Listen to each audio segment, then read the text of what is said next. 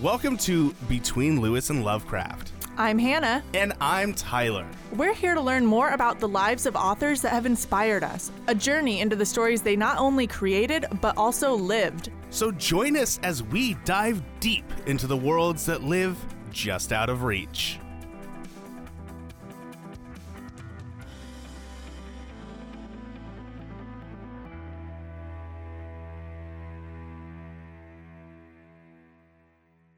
And we do want to thank you for calling us and giving us the good news. It was very good news.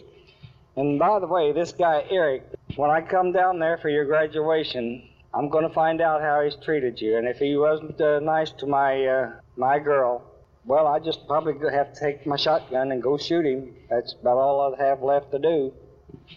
So you take good care, sweetheart. And this is the last time I'll be cutting in on this one. Welcome to Between Lewis and Lovecraft, where we find the weirdos, the freaks, and we make sure that they pay for what they've done. I don't know what I just listened to. This is the first time we've recorded together since Halloween, like in the same location, and this is what we started. You hit me with. Yeah, it's that's my great grandfather, making sure he's taking care of his family. What? I need some context for this, but first I just have to say, when it started playing, I was like, did Tyler somehow resurrect some long lost Victorian recording of Lewis Carroll, and this is like a relevant episode introduction? But no, it's just totally Lewis Carroll with a southern accent. Yeah, in the 1800s, which I think they did not have audio recording at the time he was alive. I don't think that they did. So what is the context of this? That's basically just my great grandfather. He recorded a bunch of tapes, and I've been going through them and digitizing them. And I listened to that and I laughed my ass off because it's just so blatantly if he's not treating you right, I'm going to shoot him. I'm going to shoot him with my shotgun. And something about this author for some reason makes me think if anybody deserved to be shot for not treating women right or little girls right, it's 100% this guy. I disagree with everything you just said, but I guess we can't get to that for another 30 minutes. So we got to hurry up and get to it because I want to know. Tyler's just going to be antsing around in his chair the whole episode. I'm pulling up the outline right now so that I can see how long it's going to take before I can talk about that. I told you to pull up the outline literally 1 week ago. No, I know. But in classic Tyler fashion, I've been way too busy to actually do that. So, what did you think I was going to do that? Silly me. Thought you'd come prepared. Welcome back to a new year of diving into people's lives. Last episode was chill. We're just kind of catching up, having some fun, being sick and opening presents. And now we're in the studio drinking apple juice. Yeah, cheers. Sorry. Yeah. And we're talking about authors and stuff. And apparently we have a massive discussion ahead of us. Yeah, we're gonna debate. Wow, very interested in this. It could get intense, a little personal. Yeah. Oh, personal. What is this personal thing that Hannah's gonna bring up when I want to talk about a weirdo that takes pictures of naked little girls? See, you'll just have to sit and wonder about that now. Can we just skip to that part? Okay, let's dive into Lewis Carroll, author of Alice in Wonderland, and Look Through the Looking Glass.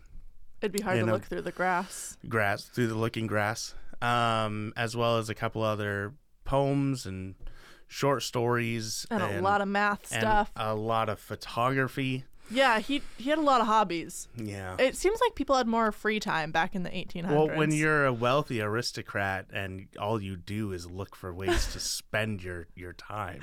Well, Tyler, he was not a wealthy aristocrat, so even the poor had more free time. Everyone back then was a wealthy aristocrat. Not to go on a tangent this early, but Talon and I just started watching Peaky Blinders. Yeah. And gotta say, even 1900s England looks like it sucked. Yeah, not a fan of all of that. Yep. Industrial Revolution was just all around shitty for most people. Not a good time. So let's talk about Mr. Lewis Carroll, and that's definitely his real name.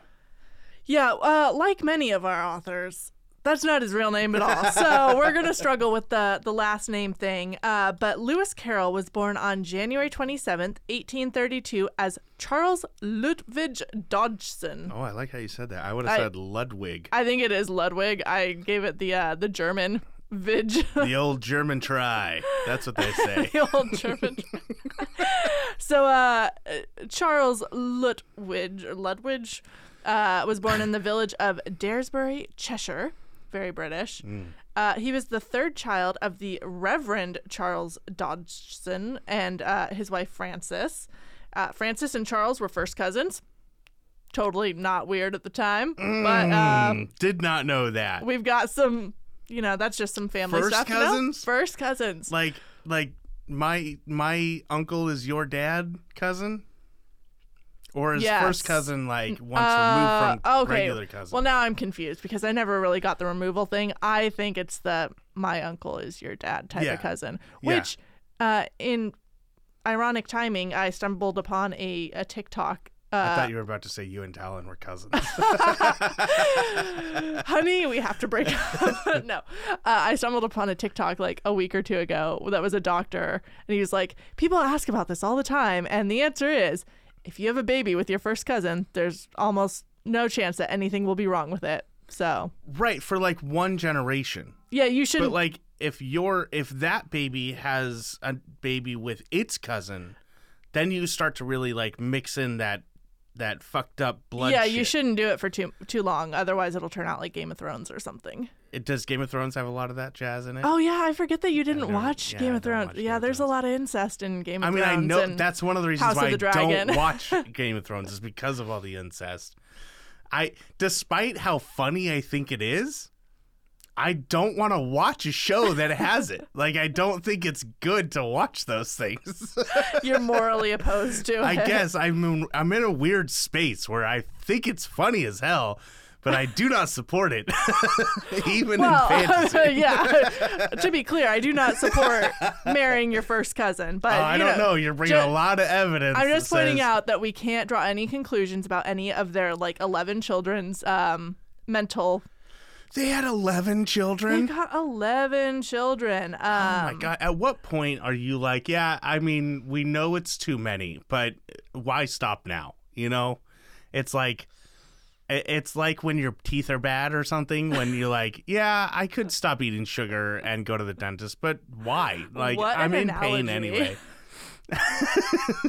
Kids compared to bad teeth. To the agony of having You've bad got teeth. one child, so I think I have, like, outside of emotional pain from having a child, like physical pain causing me to cry, I don't think that I have physically, like, painfully cried in years. Really? Years. I mean, like a decade at least, except for when my teeth were bad. really. It was the only time I've cried out in pain, like Wow. actual cried, because it hurts so bad.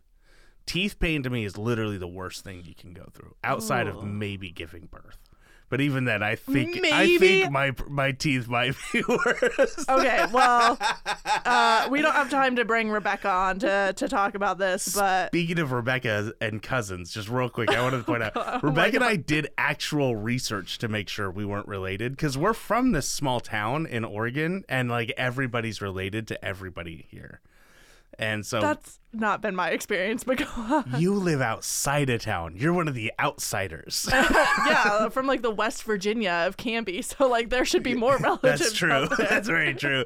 But no, like we grew up in families that were very close, very large families, and we even found out that our grandparents lived like down the road from each other. Oh wow. And so we legitimately were like, let's make sure we're not related before we like do this for real. And at our wedding, her cousin did a full like diagram of how we are related in different ways, but it's all through marriage. Okay. So like my cousin married her step cousin, and then her cousin married my other my son. It was super weird. It was really funny. But yeah, sorry, that was a big tangent. Let's keep Right moving after on. I told you we can't do any tangents. I know. Anyway, so yes, he was the third child. He was born in a parsonage where his father was the perpetual curate, which sounds like a super cool job title. I had to look it up. It's like a resident priest in the United Church of England.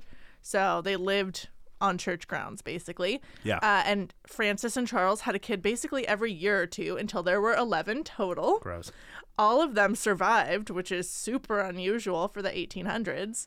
And Charles Jr. was the oldest son. He had 7 sisters and 3 brothers, so a lot of feminine energy in his family. Feminine energy. A lot of estrogen in the Ludwig Dodgson house. Once a month must have been terrible. Do you think they all synced up? Is that a thing that they did? I have heard that's a myth, actually. I figured it's a myth. I genuinely never thought that was a real thing. Yeah. At all. I mean, But if it was, that would have been anecdotally, terrible. people think it's a thing, but I looked it up once and doctors were like, yeah, there's no basis for that. So, as the oldest son, he kind of grew up with a lot of pressure on him, knowing that when his dad died, he would be the head of the family. And all of his siblings went to him for advice, even when his parents were still alive, even his older sisters. So they were like, he was the wise one of the family, I guess. He was also the family entertaining. He always created imaginative games for his siblings to play. He learned magic tricks to amuse them. And he wrote and illustrated several family magazines with them. So he definitely had the writing gene early on. His dad, as a leader in the church, was a scholar, but he was not paid very well in his job as perpetual curate. And as they had 11 kids, they lived in poverty. His parents seemed determined to tackle it with good Christian cheer, though, and they kind of just pulled up their bootstraps and worked hard to manage the little bit of money that they had. Charles Jr. suffered a fever as a child that left him deaf in one ear. And then other notable timelines, in 1843, when he was 11, his dad got a promotion to rector and the family moved to North Yorkshire. Up until this point, he had not attended school at all because they didn't have enough money. His dad kind of just taught him at home, and his dad was pretty well educated, so he was competent at that. Yeah, most people in clergy ships were. Yeah, so he got a good education from his dad, but he really didn't have much going on in his childhood outside of his family. His siblings and their extended family were pretty much his only friends, because they lived in kind of like rural areas too, so it's not like there were a lot of other kids. So the first time he actually attended school was when he was 12, in 1844, and that was like a boarding school. This was his first time making a group of friends his own age. He sent letters to his sisters from that time, and they suggest that he got through some initial like hazing because school was very different back in those days. They had a high tolerance for bad behavior. So he got through that and eventually came to like his classmates at his school. He was an excellent student. His headmaster wrote to his dad that Charles possessed a, quote, very uncommon share of genius, and described him as gentle and cheerful. The Reverend Dodgson kept the letter his whole life, so it seems like that compliment was very meaningful to him. And I think that would be, even if you have like 11 kids to get different compliments for. Yeah. Then 2 years later, when he was 14, he switched to a school called Rugby School. I don't think it has anything to do with the sport. That's so random to call it rugby school. It's an apt name, I think, though, because it was a much less pleasant school. It had a reputation for being really violent and brutal, both from the other students and from teachers. But it appears to have toned down some of the worst of that by the time that young Charles got there, but they still kind of operated on the belief that hardship and abuse would prepare students for life, like, toughen you up for the real world. Beatings by teachers and bullies were pretty common at Rugby School.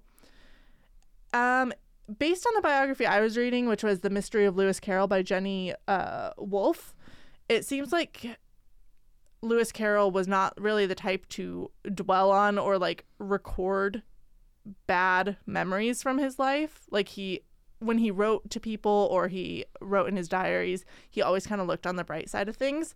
So it's not, we don't know a lot about what he went through at school. But we do know that he didn't seem to enjoy Rugby School like he did his previous school. Right. But he still did really well academically. And the headmaster of that school wrote to his dad again, like complimenting his academic abilities and personal conduct. So by all accounts, it seems like he was a very well-behaved child, likable, got along well with his teachers, and performed well. One thing that we don't know a lot about is his relationship with his parents.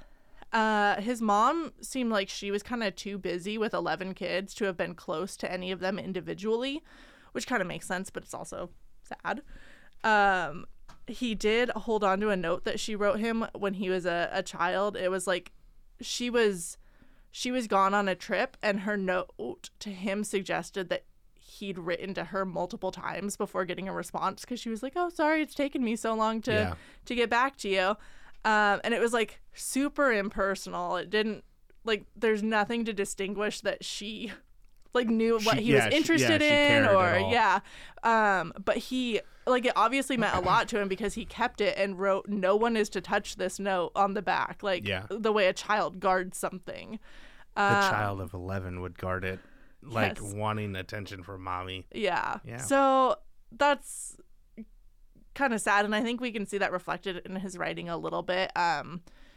His stories kind of suggest problems with mothers, like in Alice in Wonderland. Her mom doesn't seem to factor in at all. It's her older sister who takes care of her and looks after her. Yeah. And I guess in some of his other stories, characters, boys with doting mothers, are portrayed as mama's boys, so they're talked down to. Interesting how he has mommy issues. Is there anything you want to add to his mommy issues? I'm trying to keep my mouth shut as much as possible here so we can get through, the dry bits, get to the moist stuff. Ew.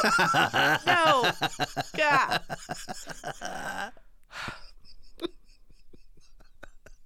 His dad, on the other hand, seems to have adored all of his children and took interest in, like, their individual personalities and likes and stuff.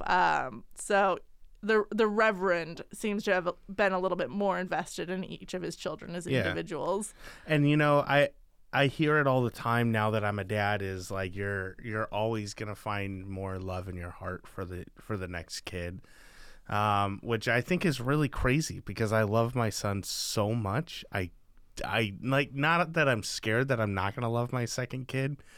I just don't see how. I just don't see how I can love Alistair as much as I possibly do and then love another thing as much as that. But you never know with personalities and stuff like that. Like, I think I am the type of person that does love really hard when it's like my thing, my kid. So I can fully understand where he comes from, and like, I'm going to have these, because he went out of his way to have individual relationships with each kid. Mm-hmm. He wasn't like, I'm going to just be a dad of 11. He was, I am the dad to this kid and 10 more kids. And so there's stories in the book that I was reading where he would go out of his way to have personal relationships with each one. And I think that's really, really cool. Yeah, super important, because I've noticed, like, in a lot of other... By the way, real quick, sorry. Oh, yeah. By the way, my story that I read, listened to, was The Story of Alice by Robert Douglas Fairhurst. Robert Douglas Fairhurst. Sounds super British. Yeah. And he focused on, obviously, Lewis Carroll, but he kind of played off of the relationship that Lewis Carroll had with Alice Liddell, who we'll find out about in a little bit. Awesome. Okay, so after he finished with, like, high school years, he spent a year being taught by his father again, and then he enrolled at Oxford University. He started undergraduate there in January of 1851. He excelled in mathematical and classical studies and completed his Bachelor of Arts degree in 1854. He was soon appointed a lecturer in math, a job that he would go on to hold for almost 3 decades. Nice. So Oxford is, like, basically where he spent his adult life. Yeah. He was a man whose brain was always going. He invented this thing called the Carroll diagram, which I had never heard of, but because he didn't publicize it at the time, like, his brain was always going, but he wasn't good at self-promotion, I guess. Hmm. Wait, you are good at self-promotion. I'm not. Like, I'm yes, not you, good. No, I am not. You promote your stuff all the time. You've got Yeah, your... but I don't do it well. I do it because it's easy. The internet makes it so easy to promote yourself. If I was good at it, I would be selling books.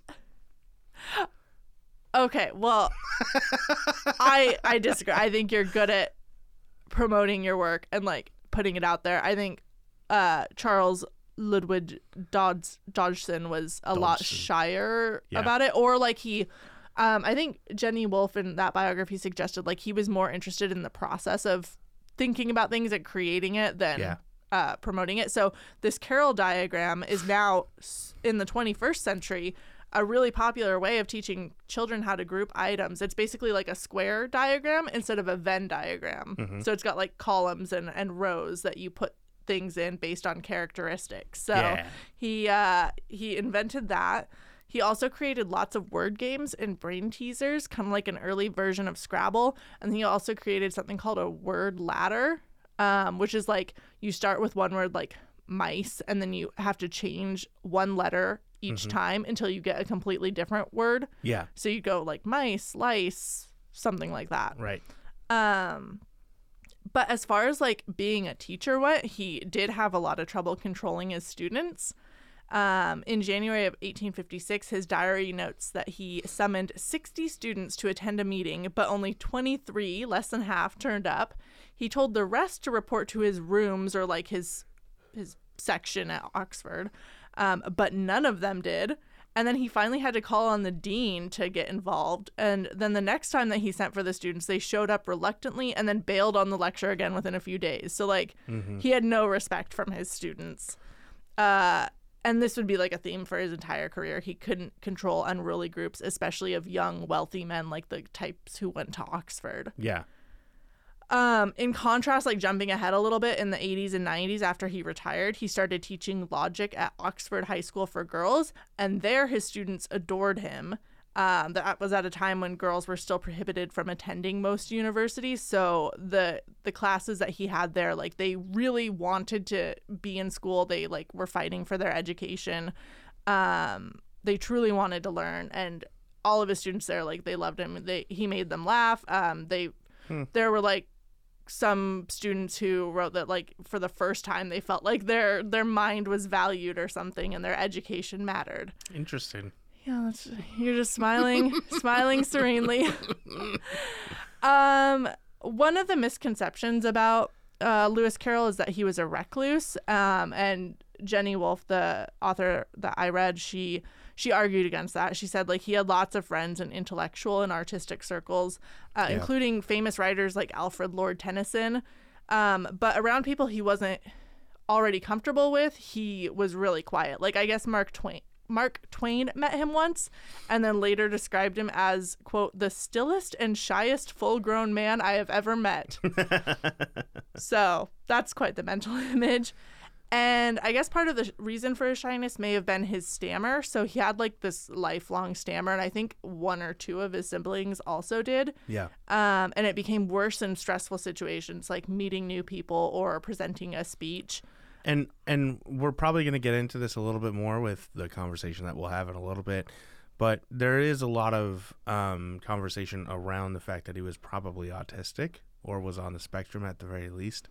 And so all of that makes perfect sense if you start to look at it from the context of someone whose brain is hyper-focused on one special talent thing, one special interest, which is what people on the spectrum usually do, and then everything else kind of falls by the wayside, and then they open up in comfortable situations and close off in larger uncomfortable situations.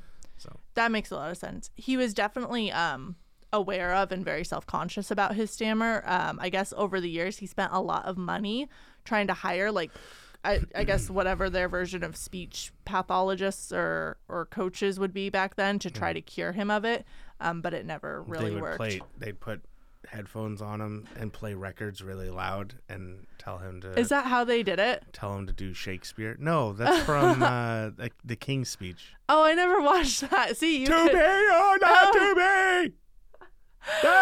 my question. He didn't have a stammer, though, did he? I thought he Yeah. just... The king? In the King's That Speech? was his thing? He had a stammer? Yeah. Oh, man. Have you not seen that movie? No, I've never seen it. Oh, my God. You need to go watch it. It's so good. It looked really boring. No, it's so good. Especially the beginning where he has to give a speech and he's just like, and he sounds like a robot or an alien or something. I love That's it. exactly how Lewis Carroll was. Yeah.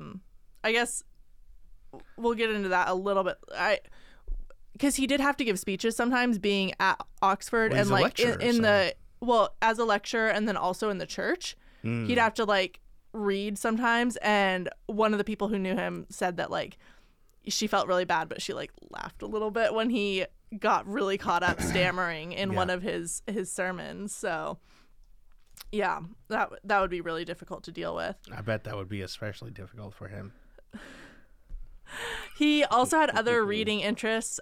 He was really into medical books about the occult, which reminded me of Arthur Conan Doyle, and they were like they were around at the same time. Yeah. I think Arthur Conan Doyle might have been older.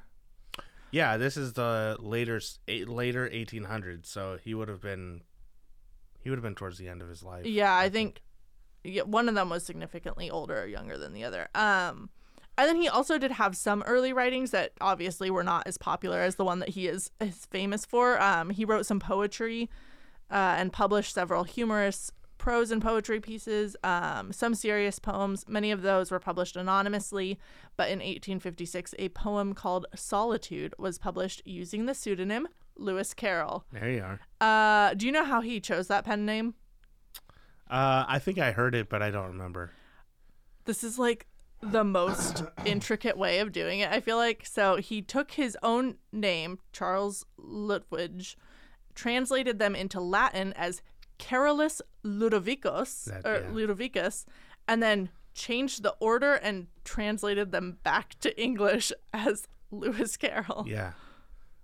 Crazy. So nerdy. Super nerdy. And then after that, he used the same name for all of his non-academic works, which at least thank you for the consistency. Who was the author who like changed his pen name 3 or 4 times? Was it Robert Jordan? Stephen King. Well, okay, yeah, Stephen King too. I feel like there was another one who changed it basically every book for a while, and then there wasn't it Isaac Asimov? Didn't Asimov do like a couple of changes? it was whoever wrote a Western at one point. Asimov wrote Western. Was it? Early It on. might have been him. Ugh, I should have gone back and looked. If any astute listeners out there remember which author. You said it was to Latin is what he did it in? Lewis Carroll, yeah. Okay. So Tyler Clausen in Latin. Latin. We're going to do a little, keep talking. I'm going to do a little experiment here. Well, I can't keep talking because we're going to get to the stuff you care about next. Yeah, let's get to it. Bring it up. You can't interrupt seriousness with, Clausenus Tylerus or something. Okay, first of all, don't say things that sound like that. Why did you go to Ukrainian? I'm not Ukrainian. What is happening right now? English. We're in America. We speak American. So Tyler Clausen in Latin is Tyler Clausen. It doesn't change it at all in any way. Well, you failed this assignment. Yeah, Or I'm going to have to look into how we failed do you. this, and then I'm going to bring it up later. I don't really know how you translate a name into another language. Me but either. I don't understand. Unless your Charles? name is a noun. His name is Charles, right? Charles. I mean, Carolus Ludovicus does sound Latin, but Yeah. like... Not, but how does Charles become Carolus? I don't understand. I don't either. Whatever. This is why Latin died. Yeah, it's dumb. So, one of the things that Lewis Carroll is most remembered for is spending lots of time with the children of friends, relatives, colleagues, sometimes strangers. Yeah. His most famous child friend, Yep. as they call them, which, like, Yep. Could we one more time. We're just could we gonna call go- them something We else? could. We could definitely call him something else. We're going to put that point right there. We're going to put that on the table there. Child friends. He has so many. It's an entire group of people that he has named child friends. I don't think he named them his child friends. No, he did. That's just- He wrote a whole letter about how he named them child friends and how girlfriends wasn't right. Well, You're going to find out a lot of stuff here because I know that your little biography didn't go into it as much as mine did. I think my biographer is not a conspiracy theorist, but that's neither here nor there. So one of his most famous child friend was one of the daughters of Henry George Liddell, who was the dean of Christ Church, the college that he was at Oxford. The Liddells were the only kids in Christ Church because only deans were free to both marry and continue living at the college. Uh-huh. Otherwise you had to like get Go out of there, away. go have your own parish or something. So Carol befriended several of the Liddell children, starting with the oldest boy, Harry. And then after Harry left for boarding school, he became friends with three of the sisters, Lorena, Alice, and Edith. So he would go over to the deanery, which is like the dean's house or whatever, and entertain the girls with magic tricks. He took them out on outings like a boating trip up the River Thames. And on one such boat trip on July 4th, 1862, a then 10-year-old Alice pleaded with him to tell the girls a story. So he started the story of Alice following a white rabbit down a rabbit hole. Sound familiar? Yep. So the story is full of inside jokes and references that the girls would have understood. Like the Mad Hatter tells a story about Elsie, Lacey, and Tilly, which are all anagrams or references to their names. Much of the story was based on a picnic a couple of weeks earlier where the group had all been caught in the rain. And so the group in this case is the girls, their governess or whatever, and this other reverend whose name I can't remember who went on these trips with them. So Alice told him that he should write the story down, so he did. He hand wrote a manuscript and even drew the illustrations for it. He was a pretty talented artist. I don't know if you've seen any of like the I haven't seen original. the originals, no. They're pretty good. Obviously they're not in the like published version, but it's annoying almost how good he was at so many things. Like if you're already good at math, like do you have a right to be good at arts? Stop being good at other stuff. You No, got math. You got math. Nobody else is good at math. You got math. Be good at that. Just make your Carol diagrams and Yeah. nerdy shit. Do your Latin bullshit and let's move on. So later on, a novelist named Henry Kingsley was visiting the dean's residence and happened to see the finished Alice in Wonderland manuscript on a table. He read it and told Mrs. Liddell, Alice's mom, that she should get the author to publish it. And so Carol talked with his friend George MacDonald, who you introduced me to on the last episode. Yeah. He was an author of some of the most popular children's stories of the time and a man that C.S. Lewis cited as his greatest influence. So obviously a big fucking deal. Yeah. He took the book home and read it to his kids, and allegedly his 6-year-old son said there should be 60,000 volumes of it. Yep. 60,000. 60,000. That kid really wanted to read some more. So, Lewis Carroll edited it. He took out some of the like most specific references. He made it for the general audience. Yeah. And he changed a lot of the inside jokes and made it more about like having a literature joke every once in a while and playing with words the way he does with his word ladder stuff. And so he made it a little bit more for him and a little less for Alice. But he didn't take away that he had written this originally for Alice. Right. And like he left in the references to Elsie, Tilly, and the other one whose name is escaping me, but he also hired a professional to do the illustrations. So then Alice's Adventures in Wonderland was published in 1865. It had like a slow start at first, but steadily increased in popularity. And by the following year, he was already considering writing a sequel based on other stories that he'd told the Liddells over their friendship. His dad died in 1868, and then he fell into a kind of depression because his dad was like such a huge influence on him from both a father standpoint and also from a religious standpoint, because Lewis Carroll is teaching at Oxford University. Like this is a very religious place. It's like he had to seek an exception to like stay there at one point even though, because like there was something about how after a certain number of years you were supposed to go like start your own parish and become a fully ordained priest. Yeah. Which I guess if he'd become like fully ordained, he would have been able to get married. But he would have also had to lead his own parish. Sure. And he He was didn't not wanna do interested that. in Yeah. that. So, but religion was still very important to him. So yeah, his father's death was a huge blow. And at the time he was writing Through the Looking Glass, the story of how Alice returns to Wonderland. He ended up publishing that 3 years later in December of 1871. And then, like, obviously Alice in Wonderland has become a huge phenomenon. By the time of his death, it had become the most popular children's book in all of England. I believe it was also the first female lead in a children's book, which is kind of cool. Yeah.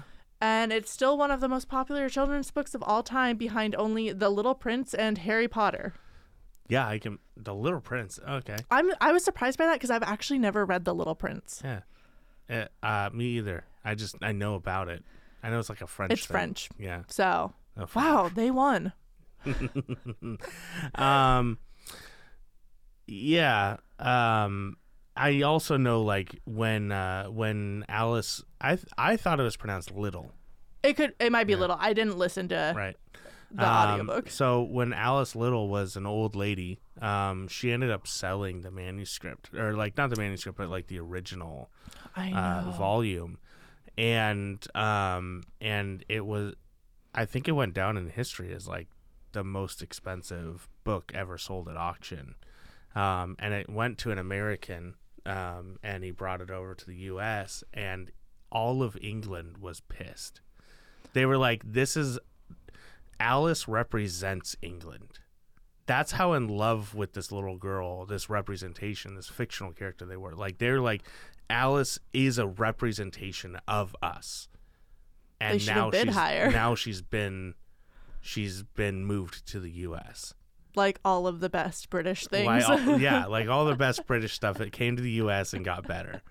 That is really sad. She and her family, her kids, they sold a lot of her memorabilia that had to do with Lewis Carroll. Yeah.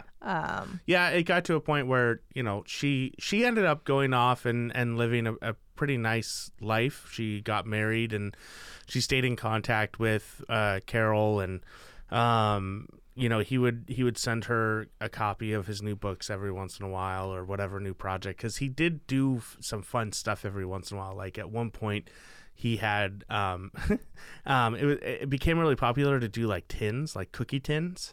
Oh, I don't really? know if you no, know what I I'm didn't talking read about that part. Well, but like, you know what I'm talking about though, right? Like tins that have cookies inside of them. Like nowadays you get them in like the shortbread. Oh, like you'd assemble your own and give them to people, or no, like it's a tin with cookies in it, and at one point it got so popular that they would put like advertisements on the tins. Or they'd make special edition tins. So collecting tins became a thing.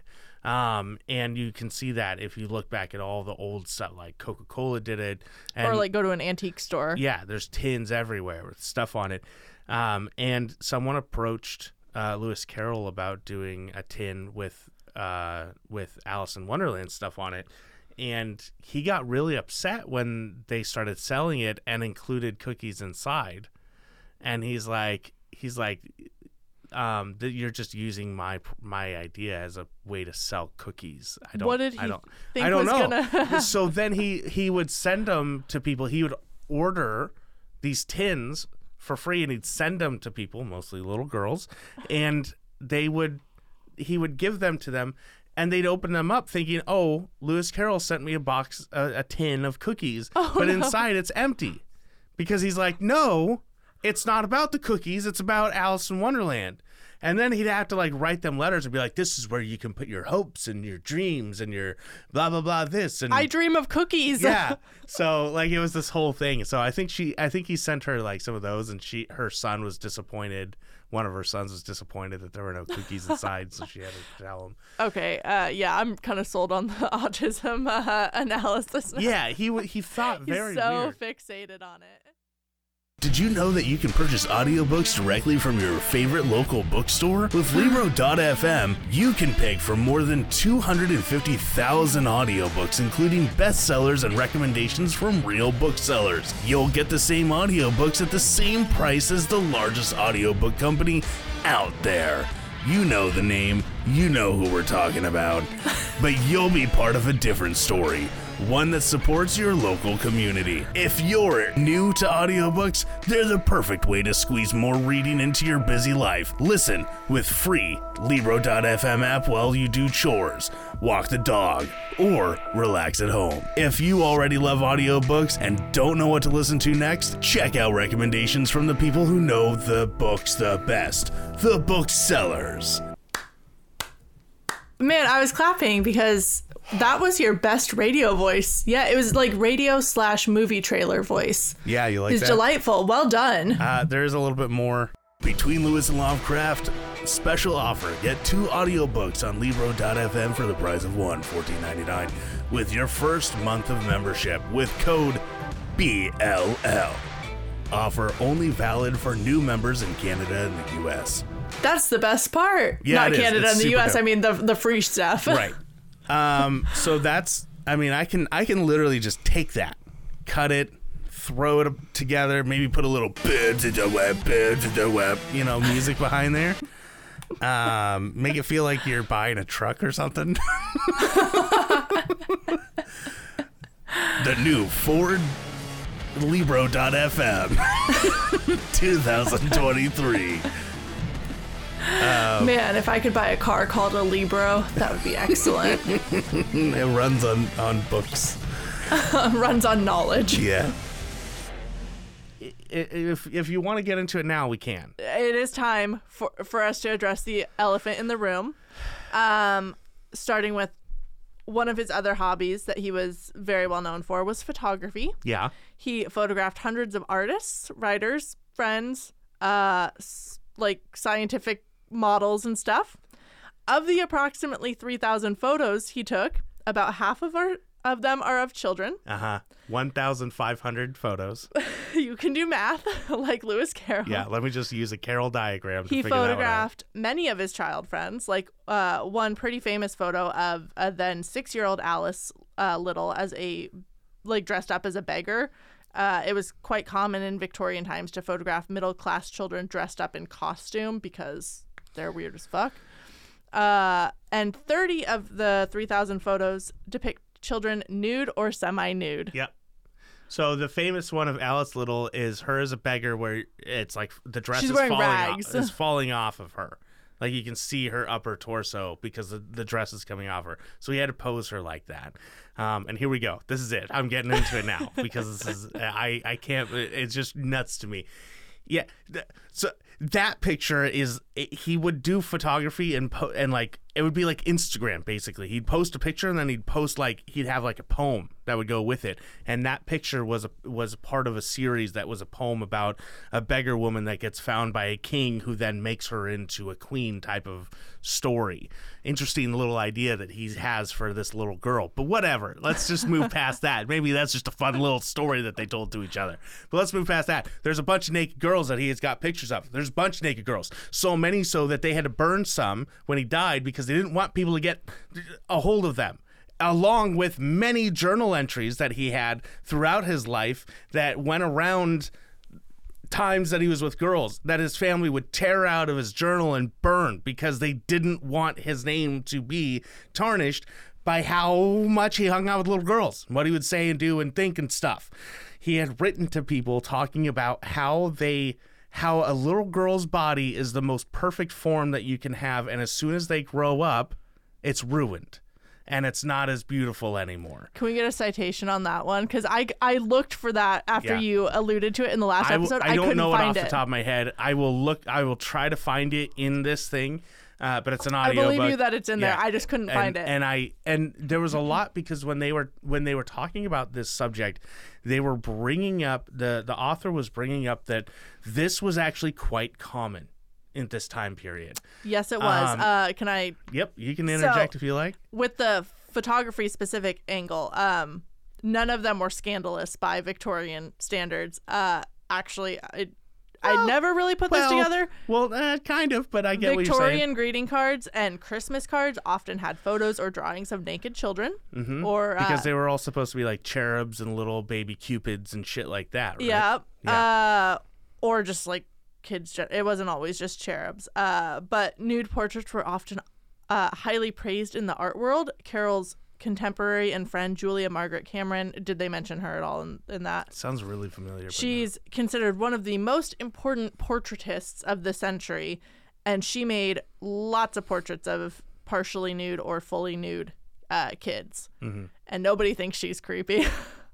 Okay, that's fine, I guess. I don't know much about her, so I don't know. All I'm going off of is this guy. Yeah. Hanging out with a bunch, and I get it. It's a product of the time, right? Victorians, I understand. They thought kids were like literally sexless. Yeah, they represented innocence and purity, and I get that. And from his point of view, as a religious person, I could even see him really thinking that. But there is a point where it no longer is innocent, and there are men at this time that are marrying 10-year-olds. It would have had to be 12. 12 was the age of consent back then. Yeah, fine. Although so different. No, 10 and 12-year-olds, huge difference. The thing about the age of consent. So apparently, like, even though that was the age of like consent, quote unquote, like it was not acceptable to actually marry someone at 12. But they would. They would like have relationships. They would have these like courtships, or like as soon as you turned 12 or even like 11, you were getting a little close. Like your parents would kind of stop letting you do certain things because they'd be like, "Oh, you're starting to reach like marriageable age. Right, we don't want to give you a reputation." Sure, but there would be men who would court little girls, 12-year-olds, until they were old enough to where it was okay for them to marry. Very creepy. Grooming. I don't know what else to call it. It's grooming them, right? And then you have Lewis Carroll who's writing all this stuff, and sure, there's absolutely the chance that he was being innocent in all of it.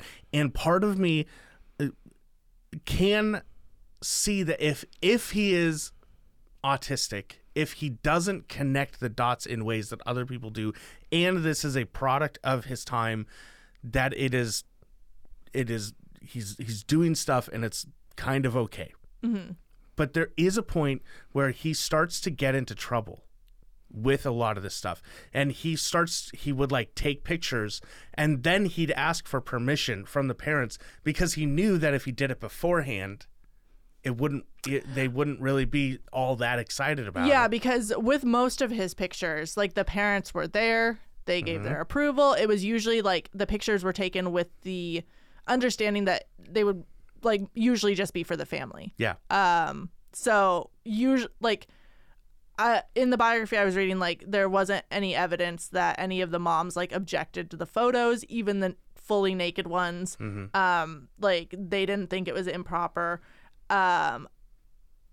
She did note that a couple mothers objected to him kissing their daughters on the cheek. Yeah. But in those cases, it was girls that were older than 12. And so the concern was, like people will think that she's like betrothed to you or there's whatever. There's like a 16-year-old that he goes and kisses on the cheek. Because he thought she was like younger. Yeah.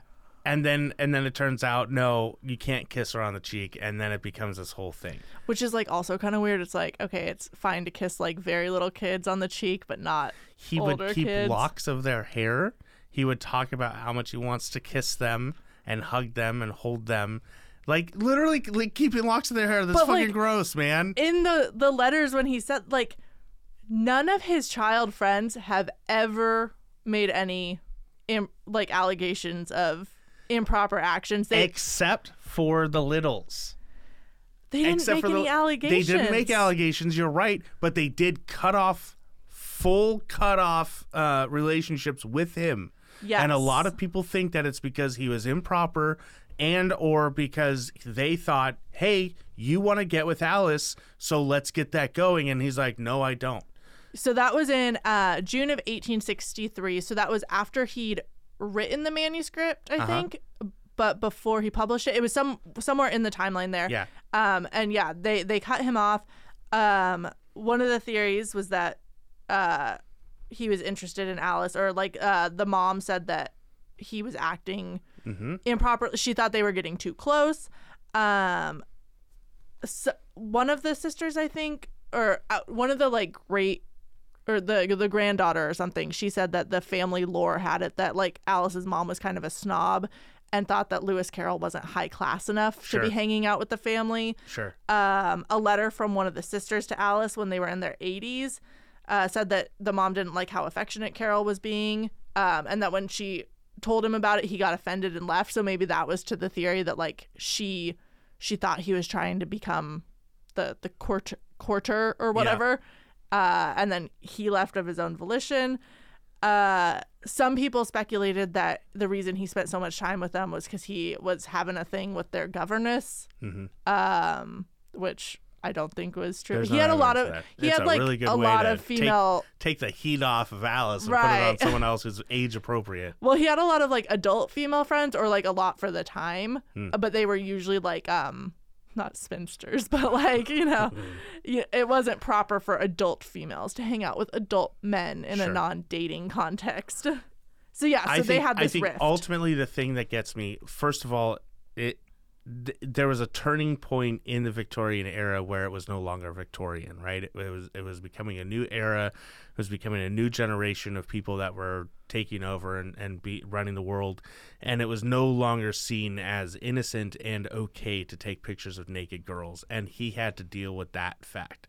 He had to come to terms with the fact that he wasn't allowed to take pictures of little girls anymore. I think most of that criticism didn't start until after he died, because I was reading that most of the like pedophile suspicions came up in the early 1900s when Freudian theory was becoming popular. There was a letter where he took a bunch of pictures of naked girls, and then he went on a rant about like people want to make this a gross thing, but it's not. Interesting. And everyone's like, why did you bring this up if you don't think that it's wrong? What in your head would have made you think that it's wrong if you didn't think it was wrong? Well, if people are telling you that it's wrong. I don't know. There's that. And then it's the fact that people had to get rid of a lot of his art, get rid of parts of his journals, things that would have made him look bad. What were in those parts of his life that we don't know about? Was it relationships that he had with girls, or things that were inappropriate that he didn't think was inappropriate at that time, but as the Victorian era ended, people went, ooh, yikes. Yeah, you can't do that with little girls. We're going to go ahead and delete that part of your life because that is bad for us selling more Alice books. I think, you know, it is weird that they cut out pages of his diaries. I don't think that's altogether uncommon with like the families of famous people to kind of get rid of some letters and stuff. Clean up a little bit. Clean up the image. I think, you know, there could be more innocent explanations for that. Like he did go through some like times of very tumultuous like introspection and personal turmoil with like his beliefs, and it seems like before he started having the child friends, he had like some struggles with not necessarily his sexuality, but like it seemed like he viewed adult women as like temptresses or whatever, and really not grew to like dislike them, because he obviously had adult female friends, but was just like, I mean, Leonardo DiCaprio over here getting rid of girlfriends left and right. The second they're too old for him. Fucking Leonardo DiCaprio. No, like he was so devoted to like his religion and staying celibate for his life. I love how you're defending the religious guy in this episode. Well, you know, he had a lot of pressure on him. He had to be celibate for life, and and not fuck little girls. That's a lot of pressure, right? I don't think he was attracted to little girls. I think that was a way for him to get companionship without. I will grant you that I don't think that he actually did anything inappropriate. I will give you that. But I fully believe he was attracted to You think to he was girls. attracted to them? I fully believe. This is not me putting on a bit. This is not me doing Twilight incest conspiracy theory. This is what I believe from what I read. I believe that he had something about him, maybe mommy issues. Maybe he was one of 11 kids and most of them were his sisters. Maybe it's just something wrong with his brain that he doesn't see grown women as his age as attractive. Maybe he's just stuck. Trauma, something happened. I don't know what it is. I think that he was genuinely fully interested in little girls. I don't think that he necessarily acted on that. And maybe it's not in the way that we would be like, oh, I'm interested in the female sex, right? He's different. He's interested in the female sex to an extent, but not in the same way that I am. And his direction is towards little girls because they represent that innocence. I don't know. I don't know what it is, but I do fully believe that he preferred young little girls over anybody else in the world if he had his choice. And that to me tells me he was attracted to them in one way or another. All my defenses of Lewis Carroll aside, like I wouldn't let my kids hang out with an adult man. But I think that's also because I'm a product of my time when like in the 21st century, we are so overly like paranoid about stranger men. danger. Yes, and stranger danger. Men especially though, I know women who hang out with small children and I think it's weird. Like they like, hanging out with kids and like not strangers, but ones they know, and they'll like take them out to do fun things even though they're not their kids. I'm like, I think that's kind of weird. I don't like kids enough to hang out with kids who aren't mine, but nobody sees them through the predatory lens that they see men who would do the same thing through. So I don't know, maybe I'm like reacting defensively to that because I don't think it's fair. I know is my wife has watched way too many crime shows. Oh, 100%. For any strange man to do anything to our children. But there's consequences to our paranoia about men because like 97% of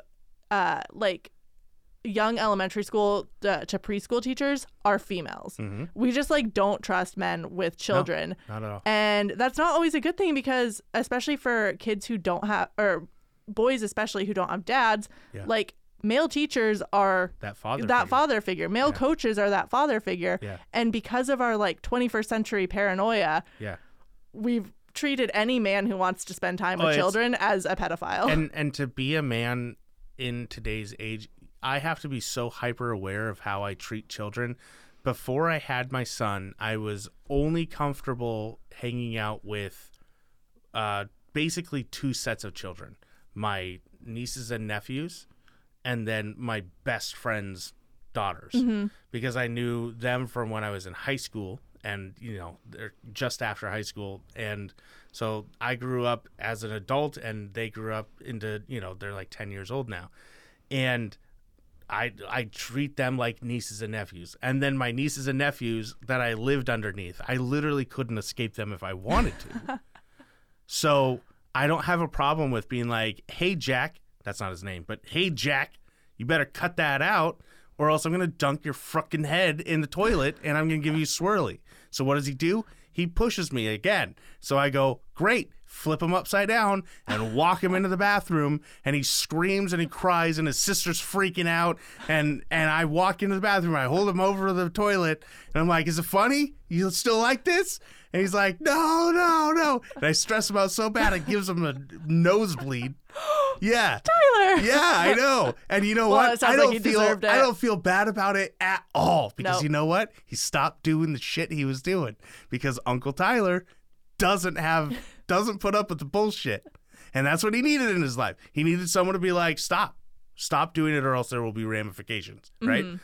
And I can't do that with any other child.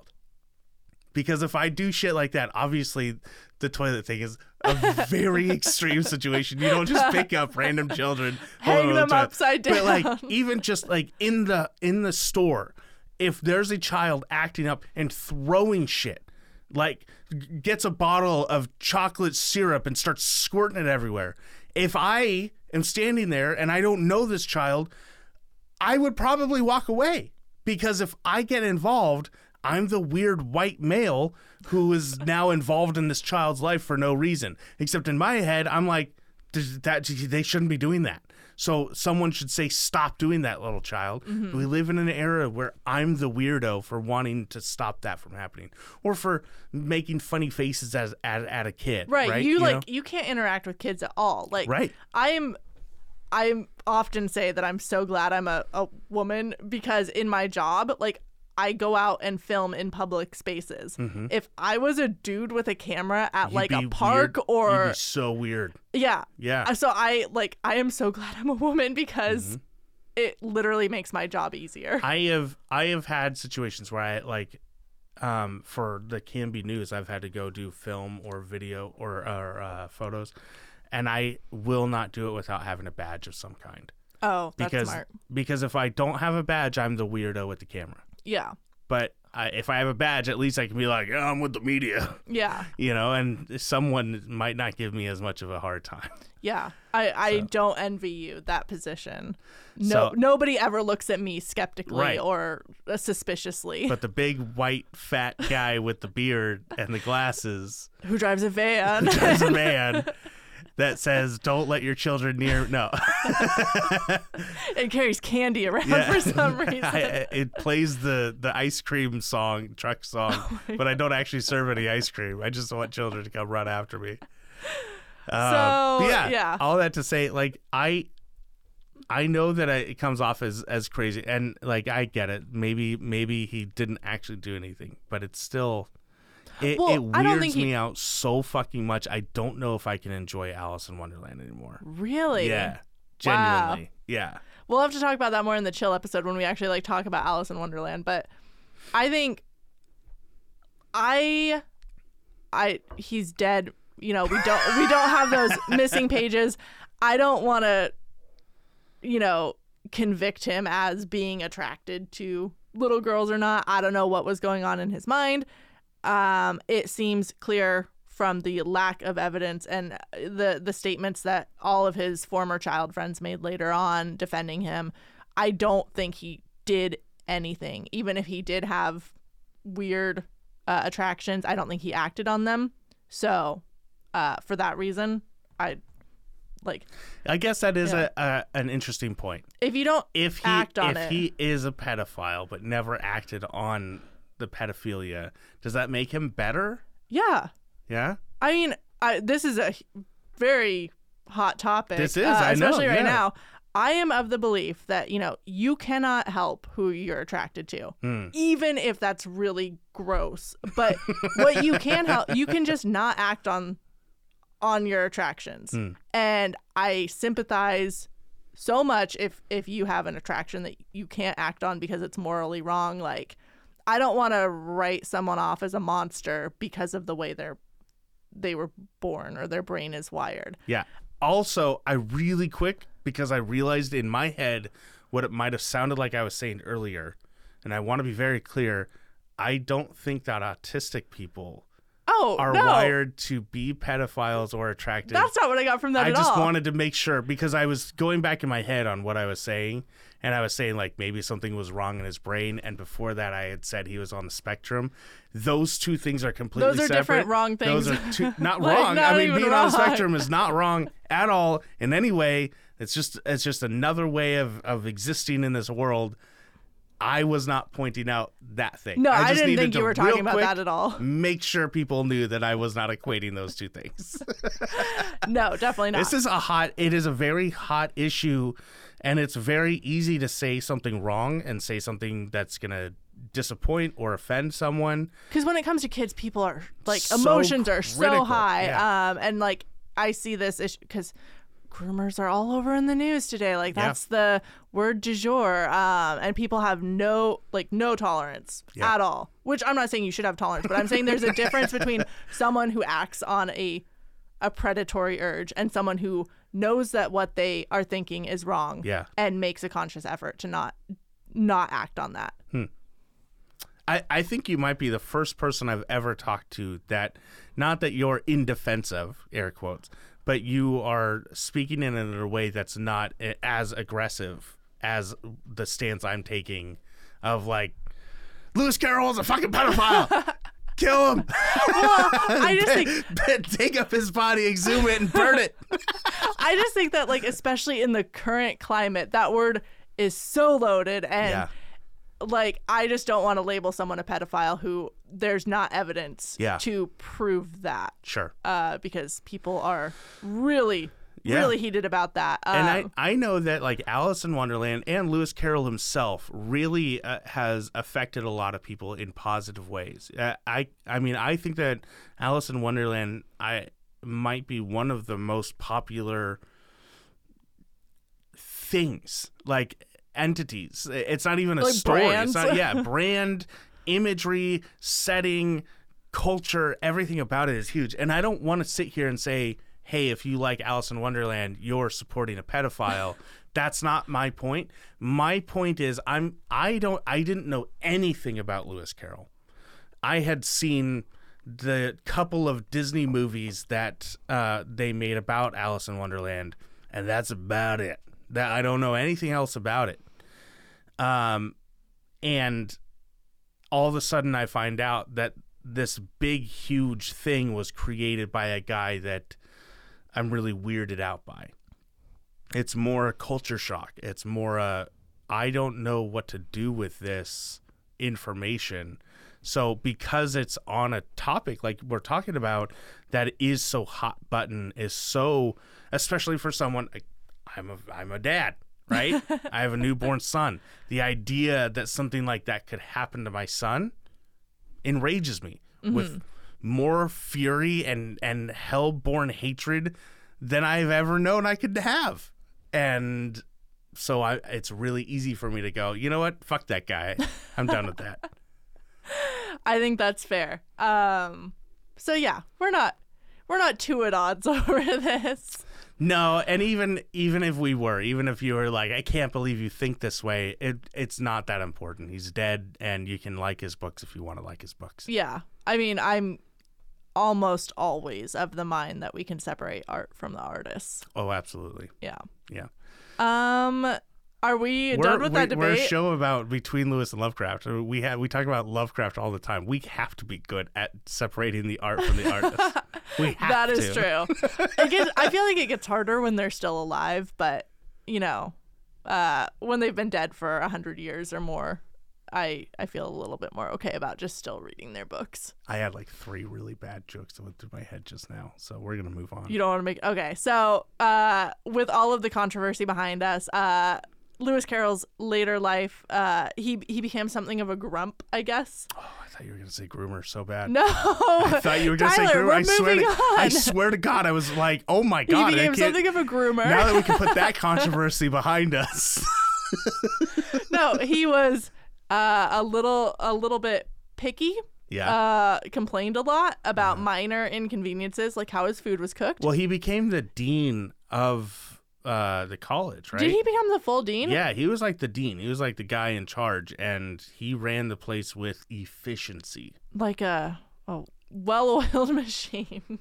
Mm-hmm. You wanted to make a joke, didn't you? Mm-hmm. So much lube. Ew, why? Yeah, so he was not the most likable old man, I guess.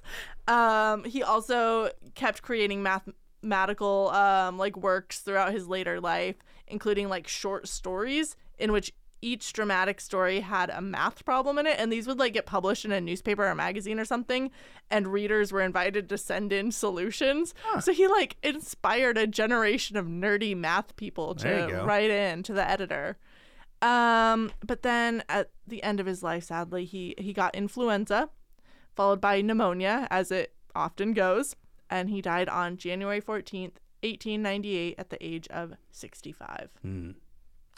Could have made it 4 more years, and it would have been so much funnier.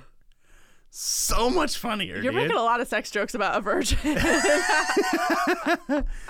Do you think he was what's the term? An incel? No, I don't think he was an incel. I mean, it seems like towards the end of his life, they tend to hate women a lot more. Oh, that's true. He liked women. He did like women. He liked girls. He liked women too. He had some adult women friends. They used to be girls. I'm also a former girl. What? Breaking news on Between Lewis and Lovecraft. So that's But Lewis Carroll. yeah, he died, and Alice Little didn't really care that much. Yeah, weirdly though, she named one of her sons Carol. Right? Do you think she did that on purpose? It's a weird name to just name your kid otherwise. If I were her husband, I'd be a little pissed. Yeah. Like, what, you couldn't name him after me? You had to name him Carol? I'm trying to think. I'm trying to think of anything that I could do in my life that would equate to that. But I have one ex-girlfriend from when I was in 8th grade. Was there like a teacher who really meant a lot to you or something that you could name your daughter after? No. Mm-mm. I didn't really like older women.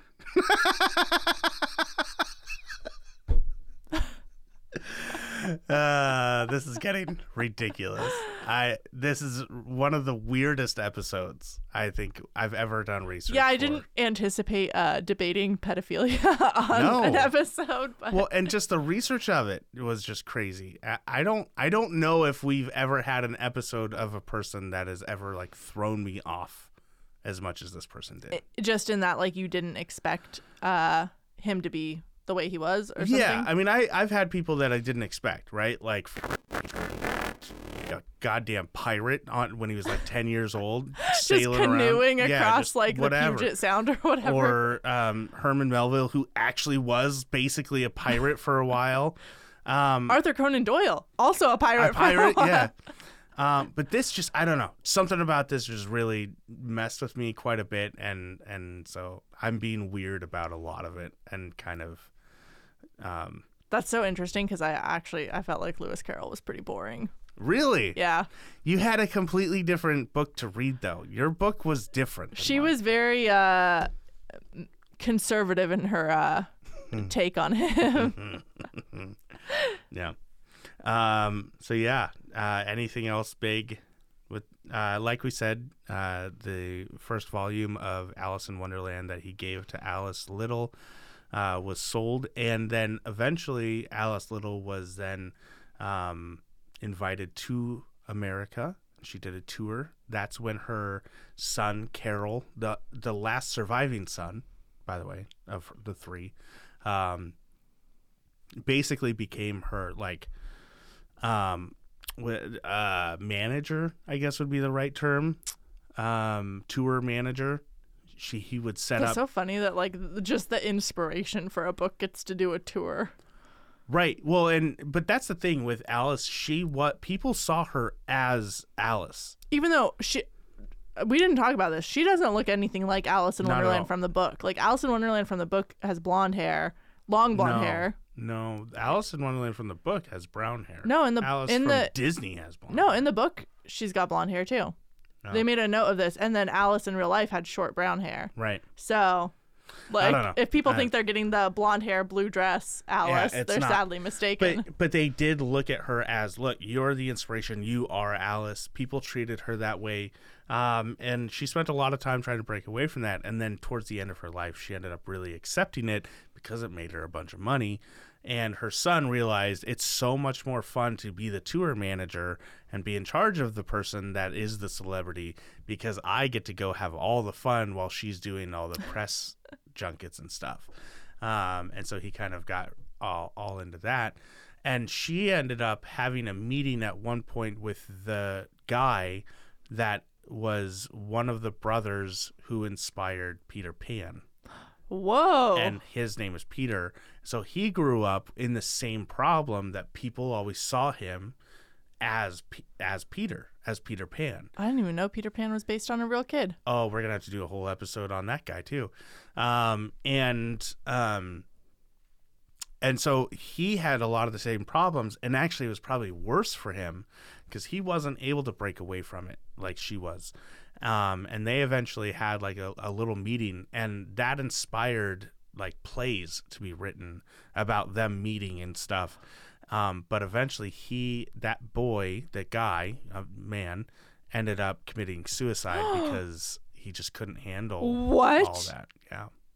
That's what we're going to end this episode on? Yeah, a completely unrelated story and suicide. Of tragedy. It was bad, yeah. I feel like we need to talk about this more on our next chill episode. Yeah, or we just do an episode on the guy that wrote Peter Pan. Well, that too, but that's like too far in the future. So you got to tell me more about this tragic Peter Pan story at some point. Hannah, what's the best way that people can help us out? People, listeners, friends, please tell your friends about us. Tell all of your child friends about us. Oh, I can't suggest that, but tell your adult friends, 18 and older, to listen to our 16 show. 16 and older. Oh, dear. No, I only include 16 and older because sometimes there's kids in high school that need to write a book report about somebody, and we got you covered, okay? If you need a book report, listen to our fucking show. Oh, my God. My grandma's going to be upset now. And then you can write about what we're talking about, and I guarantee you're going to get an A, especially with one of my theories. Oh, man. Somebody writes the Twilight incest analysis. The Frankenstein analysis? The Frankenstein one is actually good. Yeah. That's a good analysis. Yeah. So, tell your friends about it, about us, all that jazz. Go follow us on Instagram. You can check us out. We post stuff once a year semi-regularly. Yeah. I've just been so focused on other stuff I haven't even tried. Speaking of which, if you guys want to check out some of my stuff, I've been doing yet another podcast. But it's mostly, it's basically a newsletter that I do. It's called A Bit Much, and it's just on YouTube. I'm not trying to make it a big, I'm a podcaster type of podcast. It's more just if you want to follow what I'm doing with my writing and all that jazz, that's a really good way to do it. Speaking of, your latest installment of The Penny Lich just dropped. It comes out on the 31st. Oh, on the 31st. That is my advanced copy, so I can go over it and make sure it's all good. Oh, gotcha. See, I thought when you presented this to me, you can buy it. You can pre-order it. I had missed the boat on that one. No, not yet. The 31st of January? January, yeah. Oh, okay. So 31st of January. Penny Lich Volume 2 comes out. It includes 3 stories, same as the first volume. A Cleric with No God. Witcher, I Hardly Know Her. And The Way of Dragon Kings. So I've started to lean pretty hard into puns of existing fantasy stories. It's slowly becoming a thing.